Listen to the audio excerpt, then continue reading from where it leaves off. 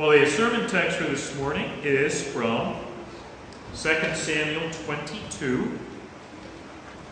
We'll be looking at the very end of it, 44 through 51. 2 Samuel 22, 44 through 51. Either just listen or read along to this portion of God's Word. You have also delivered me from the contentions of my people. You have kept me as head of the nations. A people whom I have not known serve me. Foreigners pretend obedience to me. As soon as they hear, they obey me. Foreigners lose heart and come trembling out of their fortresses. The Lord lives, and blessed be my rock, and exalted be God, the rock of my salvation. The God who executes vengeance for me and brings down peoples under me, who also brings me out of my enemies. You even lift me above those who rise up against me. You rescue me from a violent man.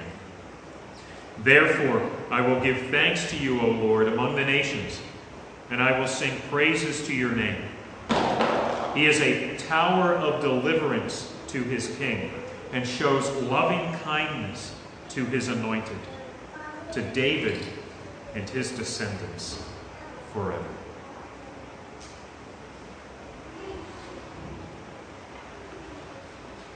As we look at the world around us, we certainly could be quick to notice that presidents and Congress and judges, even under the best of circumstances, are imperfect and inconsistent and unpredictable. And for that matter, they're always changing hands. Policy changes when different people are elected, when different judges are elected or appointed, different members of Congress are appointed. It's always changing. And that could be cause, of course, in some cases for joy, and in some cases for sadness. Well, one of the things that we find as we work our way through this chapter 22 in Psalm 18, which is the Psalter version of it, is that over and above it all, Jesus Christ is King. And his administration does not change. And his decisions are perfectly consistent and just and holy. And so no matter of the changes that we see in government from year to year and decade to decade, down here, we can rest assured that Jesus Christ is ruling and reigning, and he is carrying out his perfect plan in this world.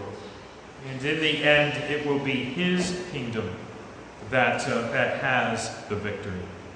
And let's see that as we work our way through. First, delivered from enemies and made head of the nations, in verses 44 through 46. Now, last week, we continued our look at this chapter as we focused on verses 32 through 43. And there we noted once again that this psalm, although written by David to praise the Lord for all that he had done for him as he looked over the course of his life, is primarily a messianic psalm. David speaks prophetically in it about his promised greater Son, Jesus Christ, who alone fulfills what is spoken of in these lyrics. In verses 1 through 20, we saw David look back on the Lord's greatness and power as he brought David through many dangers and difficult times by his grace. We saw how that was fulfilled perfectly in Jesus, who suffered for us to save us from our sins. In him we have a Savior who knows our struggles and our pain, who never leaves us, and who has redeemed us. In verses 21 through 31, David wrote of the purity and sinlessness of the singer of this song, and how the Lord rewarded him for this by delivering him from his enemies. And we saw that this was not David writing about himself, for he knows that he is an imperfect and sinful man. It was him speaking prophetically of Jesus Christ in these lyrics, as Jesus fully obeyed all of God's laws, and God the Father raised him from the dead, validating his perfect life and sacrifice. It is by the covering of Jesus' righteousness and by his sacrifice that believers are saved, by God's grace alone. And then we are enabled to grow in godliness. In verses 32 through 43, we saw David write of how the Lord gave him a protection from his enemies, as well as strength and power to have victory over them. That had its fulfillment in Jesus, who won the victory over sin and death and the devil. And as we are in union with Jesus by trusting faith, we share in those victories. We are forgiven of sin, and we are no longer slaves to it. We have eternal life and the sure promises of the resurrection of our bodies when Jesus returns. And we have been set free from the dominion of Satan to serve and follow Jesus. In today's verses, we come to the conclusion of the psalm, which tells there in this final section of the victory and dominion that the Lord gave David, so that the borders of Israel expanded and nations submitted to him. But we find its ultimate fulfillment in the kingship of Jesus, the Messiah, who rules over the nations with an unending reign.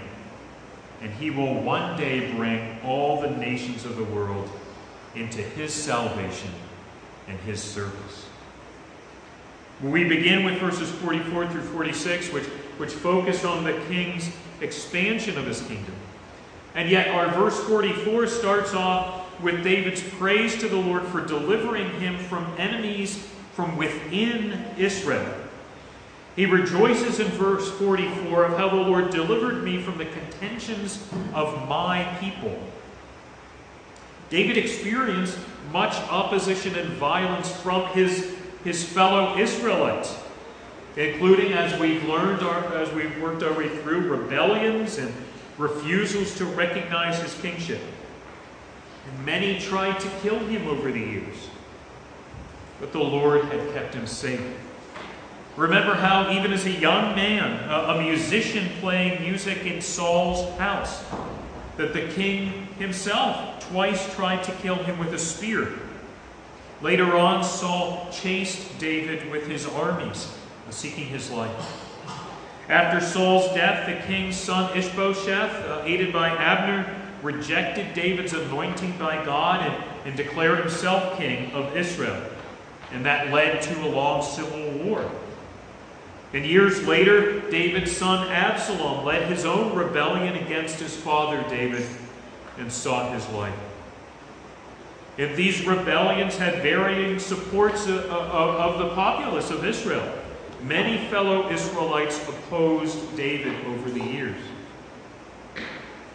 David knew rejection and hatred and violence from his own countrymen. Yet in an even more profound way, David's greater son, Jesus Christ, the promised Messiah, was also opposed by his fellow Israelites. And as God the Son, who became also fully man to save a people from their sins, he was rejected by mankind generally as well.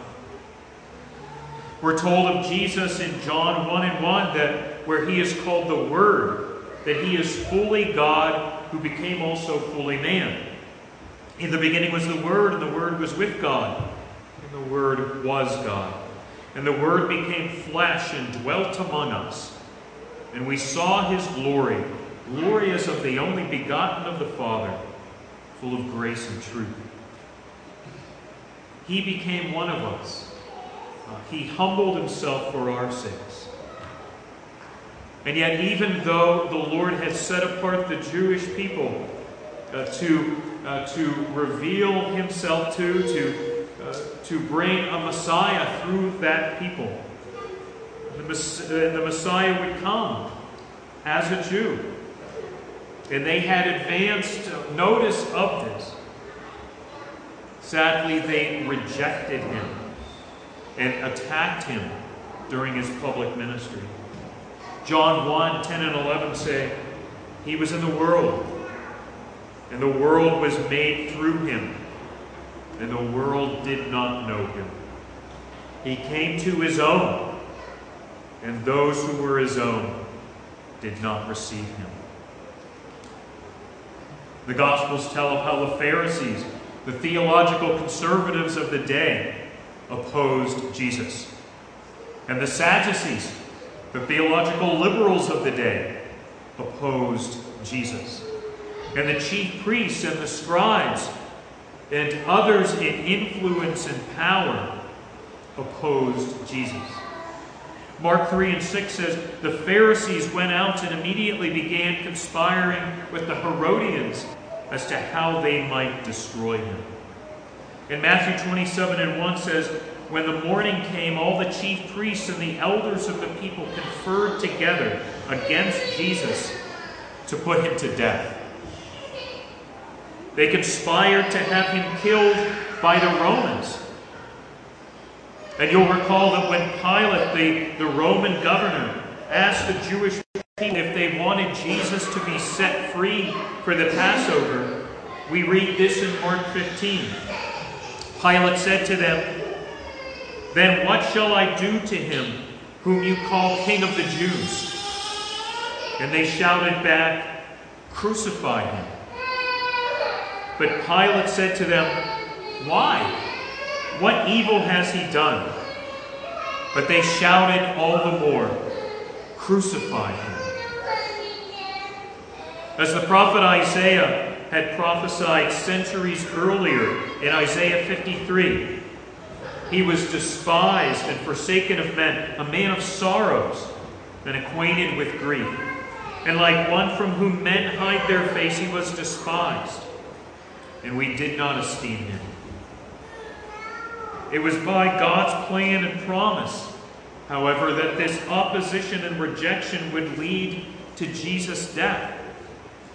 Jesus' deliverance from his enemies would come not by his being rescued from being put to death, but by his being resurrected from the dead. Peter preaches to his fellow Jews who shouted, "Crucify him," and tells them that God the Father raised Jesus from the grave. In Acts 2, Peter says, "This man, delivered over by the predetermined plan and foreknowledge of God, you nailed to a cross by the hands of godless men and put him to death. But God raised him up again." Jesus had victory over and deliverance from his enemies in this extraordinary way. He laid down his life, going to the cross to take the wrath of God due to his people for their sins upon himself. God the Father sent God the Son to be our Savior. We're told in 1 John 4 and 14, "We have seen and testified that the Father has sent the Son to be the Savior of the world." But God the Son agreed to come, and he agreed to lay down his life for us. Jesus says in John 10, "I am the good shepherd, and I know my own, and my own know me, and I lay down my life for the sheep. I lay down my life so that I may take it up again. No one has taken it away from me, but I lay it down of my own initiative. I have authority to lay it down, and I have authority to take it up again." Jesus knew that he would be opposed and killed.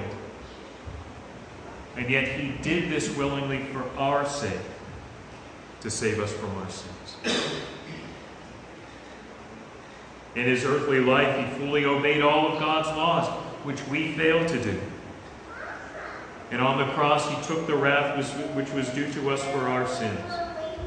And after 3 days in the grave, God the Father raised him up and seated him at his right hand. And all those who trust in Jesus Christ's person and work alone are are forgiven by his sacrifice, are justified by the covering of Jesus' righteousness, and are eternally reconciled to the triune God. Romans 4 tells us righteousness will be credited to those who believe in him who raised Jesus our Lord from the dead. He who was delivered over because of our transgressions and was raised because of our justification. Therefore, having been justified by faith, we have peace with God through our Lord Jesus Christ.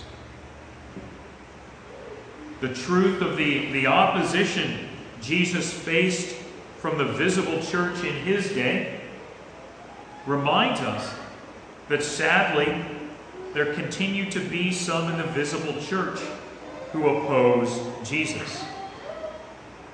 Our friend Gordon writes, "It has been largely the work of those who outwardly were the Lord's people, but who are inwardly opposed to the Lord and to his gospel." Jesus' half-brother Jude warns us in Jude 3 and 4, "Contend earnestly for the faith which was once for all handed down to the saints. For certain persons have crept in unnoticed, those who were long beforehand marked out for this condemnation. Ungodly persons who turn the grace of our God into licentiousness and deny our only Master and Lord, Jesus Christ." We need to be on the alert for false teachers inside the church, those who deny or distort the essentials of the gospel or the Word of God. Paul warned believers in Galatia about the false gospel of the Judaizers in Galatians 1. And Paul warns the Ephesian elders in Acts chapter 20. "Be on guard for yourselves and for all the flock, among which the Holy Spirit has made you overseers, to shepherd the church of God which he purchased with his own blood. I know that after my departure savage wolves will come in among you, not sparing the flock. And from among your own selves men will arise, speaking perverse things, to draw away the disciples after them. Therefore be on the alert." Yet by God's grace and power, Jesus Christ is indeed King and head of the church, and he will keep it secure even from those inside who oppose him in the truth. He will protect and preserve his church through all generations. Jesus promises in Matthew 16, "I will build my church, and the gates of Hades will not overpower it." Well, in the remainder of verse 44, David sings, "You have kept me as head of the nations.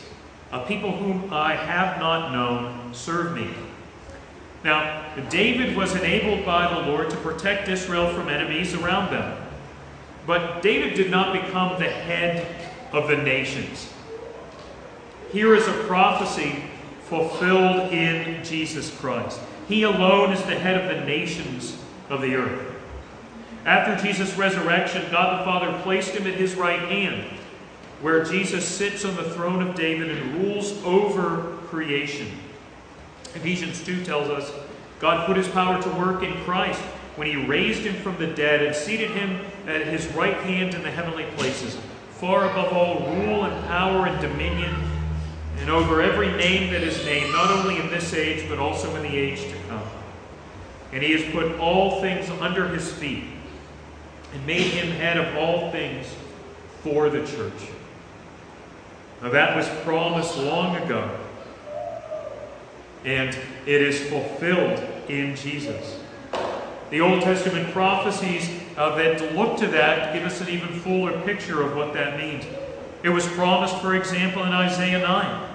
Of the Messiah, it is said there will be no end to the increase of his government or of peace.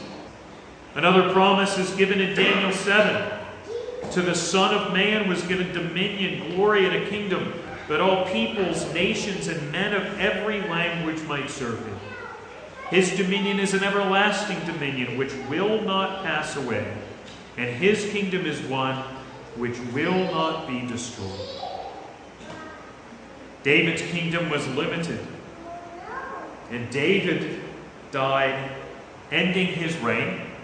But Jesus is the promised Son of Man. He is the risen Messiah, the risen Son of David, who lives forever and who reigns forever. And his dominion is over all peoples and all nations and men of every language forever. We are promised that the nations will be brought to faith and repentance and come to loyally serve him. And Daniel 7 tells us as well that his kingdom will not end. It will not be overtaken. It will not be destroyed. The scriptures tell us that the Lord Jesus does indeed control who rules over all of the nations, and that those who oppose or reject him and his rule are subject to his judgment. Psalm 2 says, "Therefore, O kings, show discernment. Take warning, O judges of the earth." While these sorts of images are very vivid, we want to clarify that the kingdom of God does not grow and extend by the threat of violence as does Islam. It grows as the Lord Jesus sends out his church with the free offer of the gospel. And he then builds up his people in discipleship and growth, whence they are saved by his grace. As Jesus says in Matthew 28, "All authority has been given to me in heaven and on earth. Therefore go and make disciples of all the nations. And lo, I am with you always, even to the end of the age." And so the gospel grows by the proclamation of the gospel as the Holy Spirit blesses that and uses it to save many. Paul is careful to tell us that we seek kingdom growth by bringing people under the truth of the Word of God. He says in 2 Corinthians 10, "The weapons of our warfare are not of the flesh, but divinely powerful for the destruction of fortresses. We are destroying speculations and every lofty thing raised up against the knowledge of God, and we are taking every thought captive to the obedience of Christ." And ultimately, the scripture says that the gospel will come to dominate the world. And the kingdom of God will grow and extend as peoples and nations are brought to faith and repentance.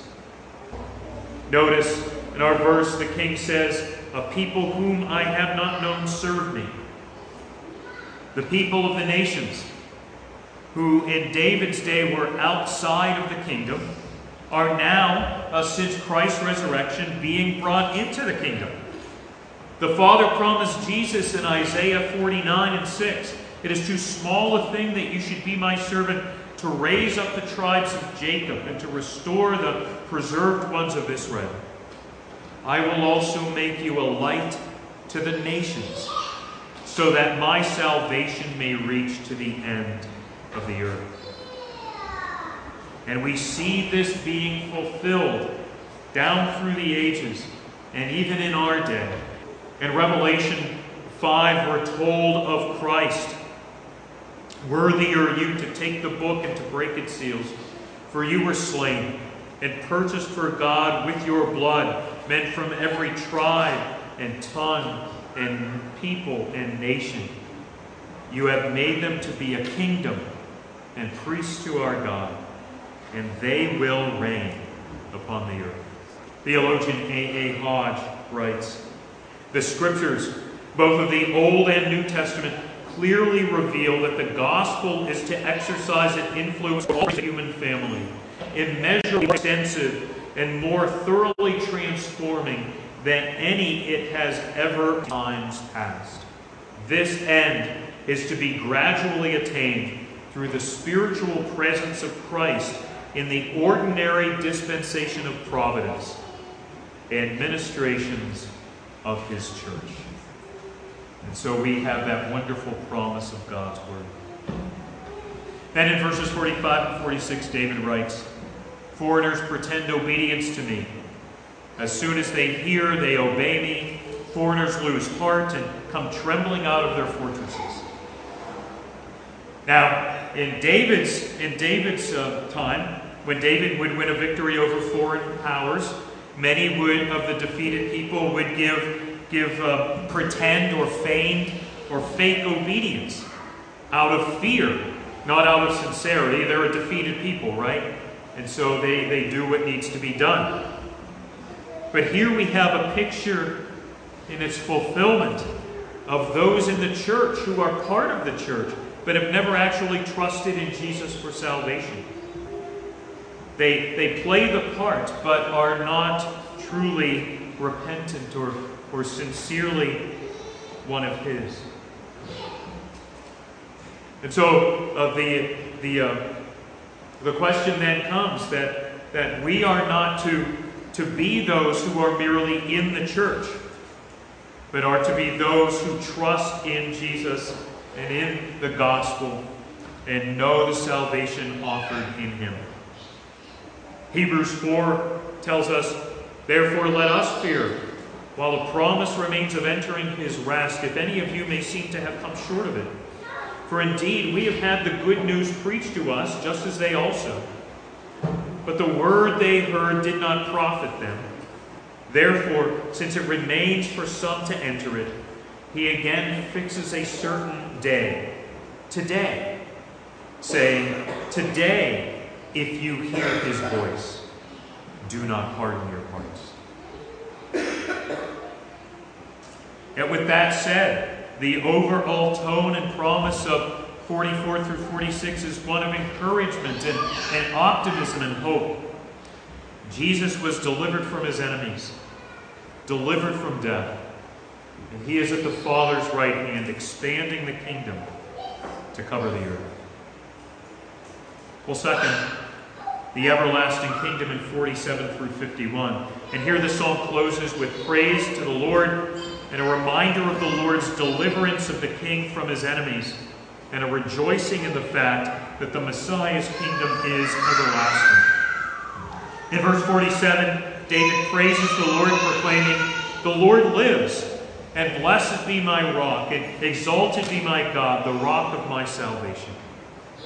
The Lord, the eternal I Am, the covenant God of Israel, is the one and only living God.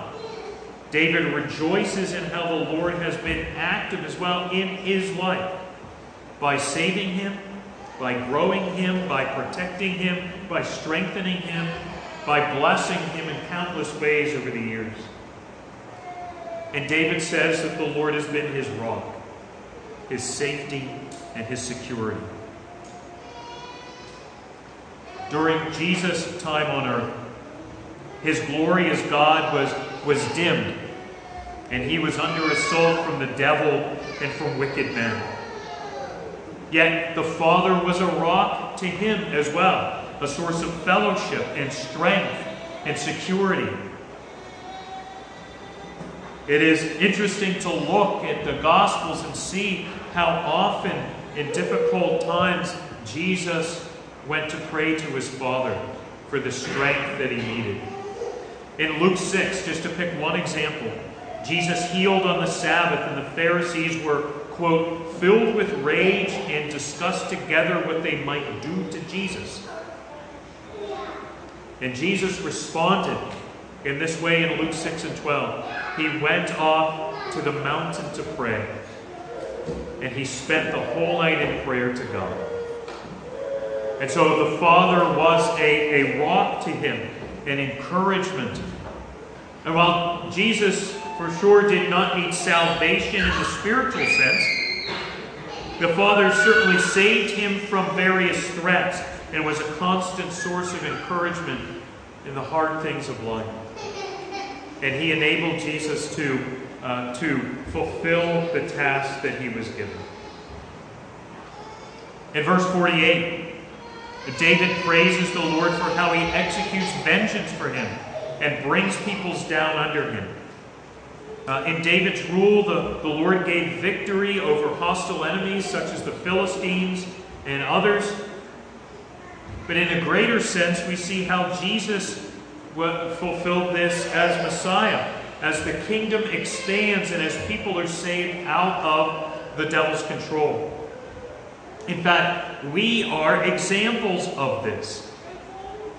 Colossians 1, 13 and 14 says, He rescued us from the dominion of darkness and transferred us to the kingdom of His beloved Son, in whom we have redemption, the forgiveness of sins. That we have been rescued from the devil, from our sins and from death. And we have been brought into the kingdom of Christ.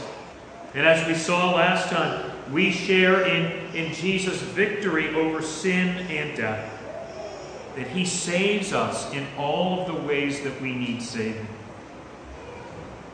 In verse 49, David writes of how the Lord rescued him from his enemies and violent men, and even raised him up to rule over them.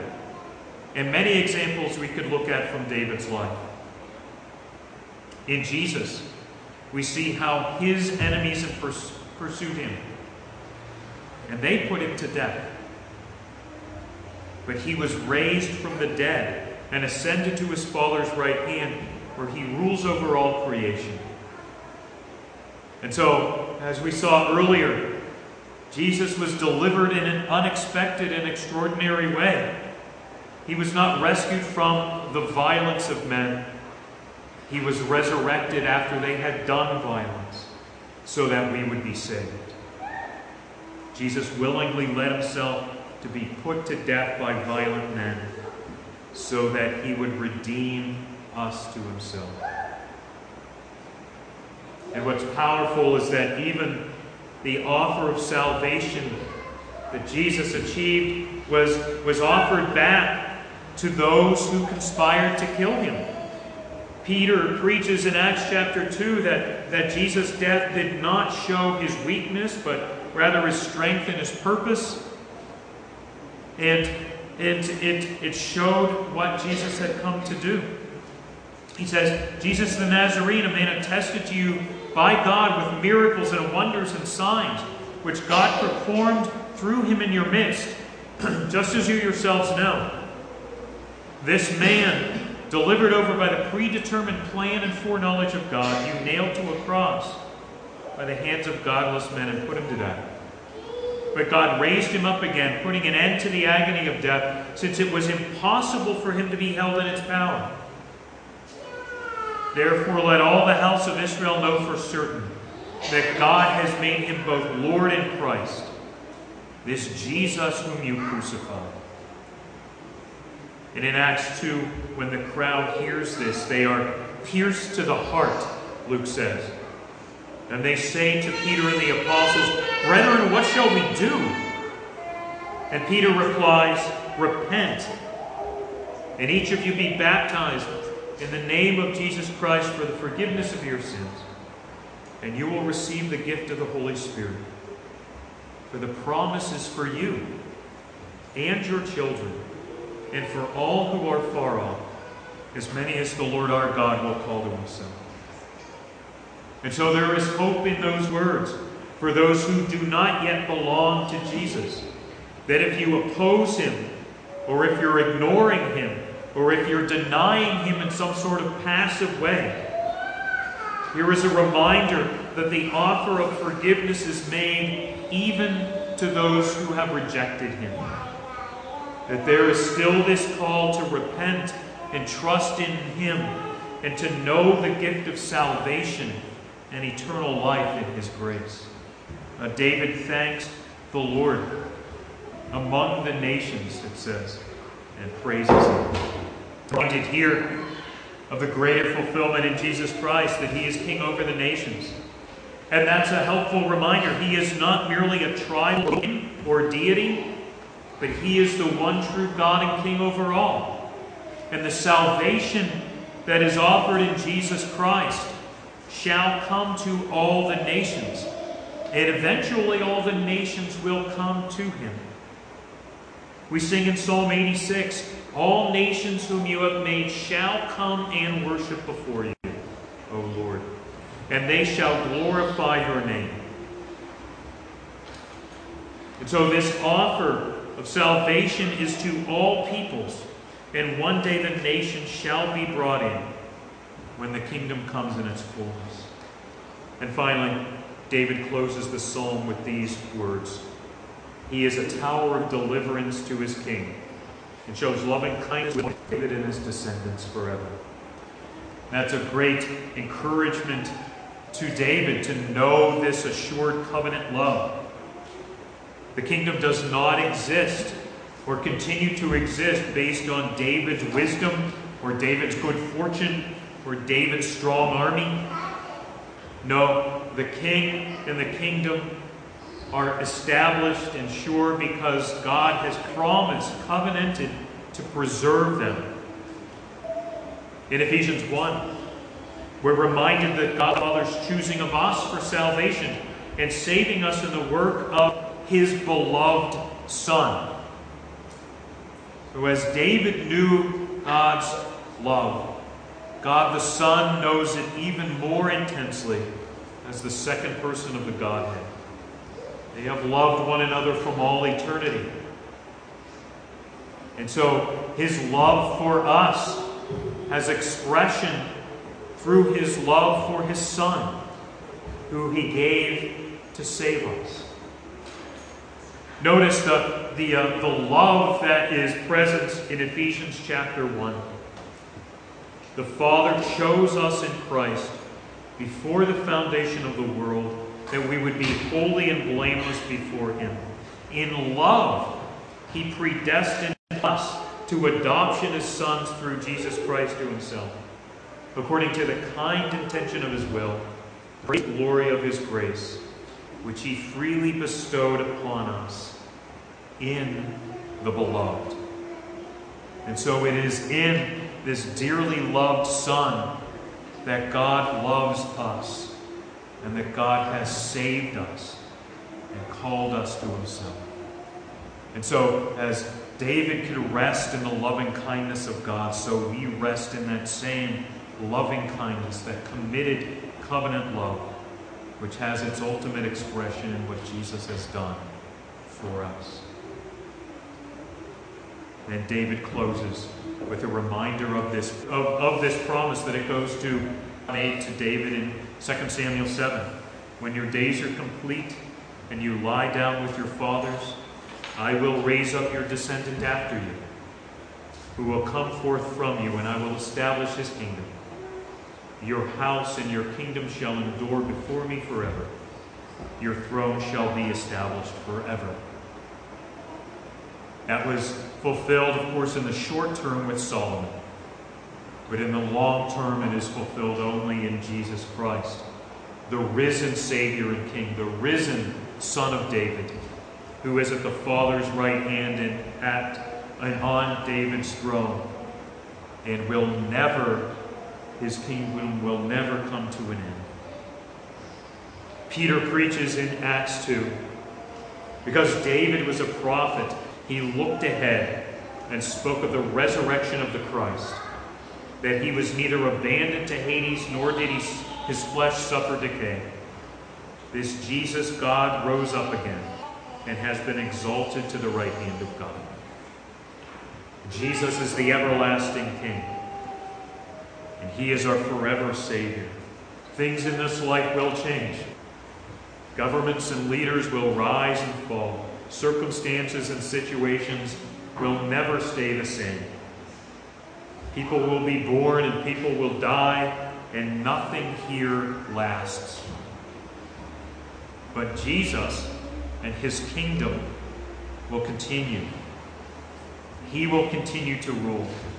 He will continue to keep our souls safe. He will continue to intercede for us. He will continue to grow His church. And He will continue to be with us and for us through all of life and into eternity. Let's pray together.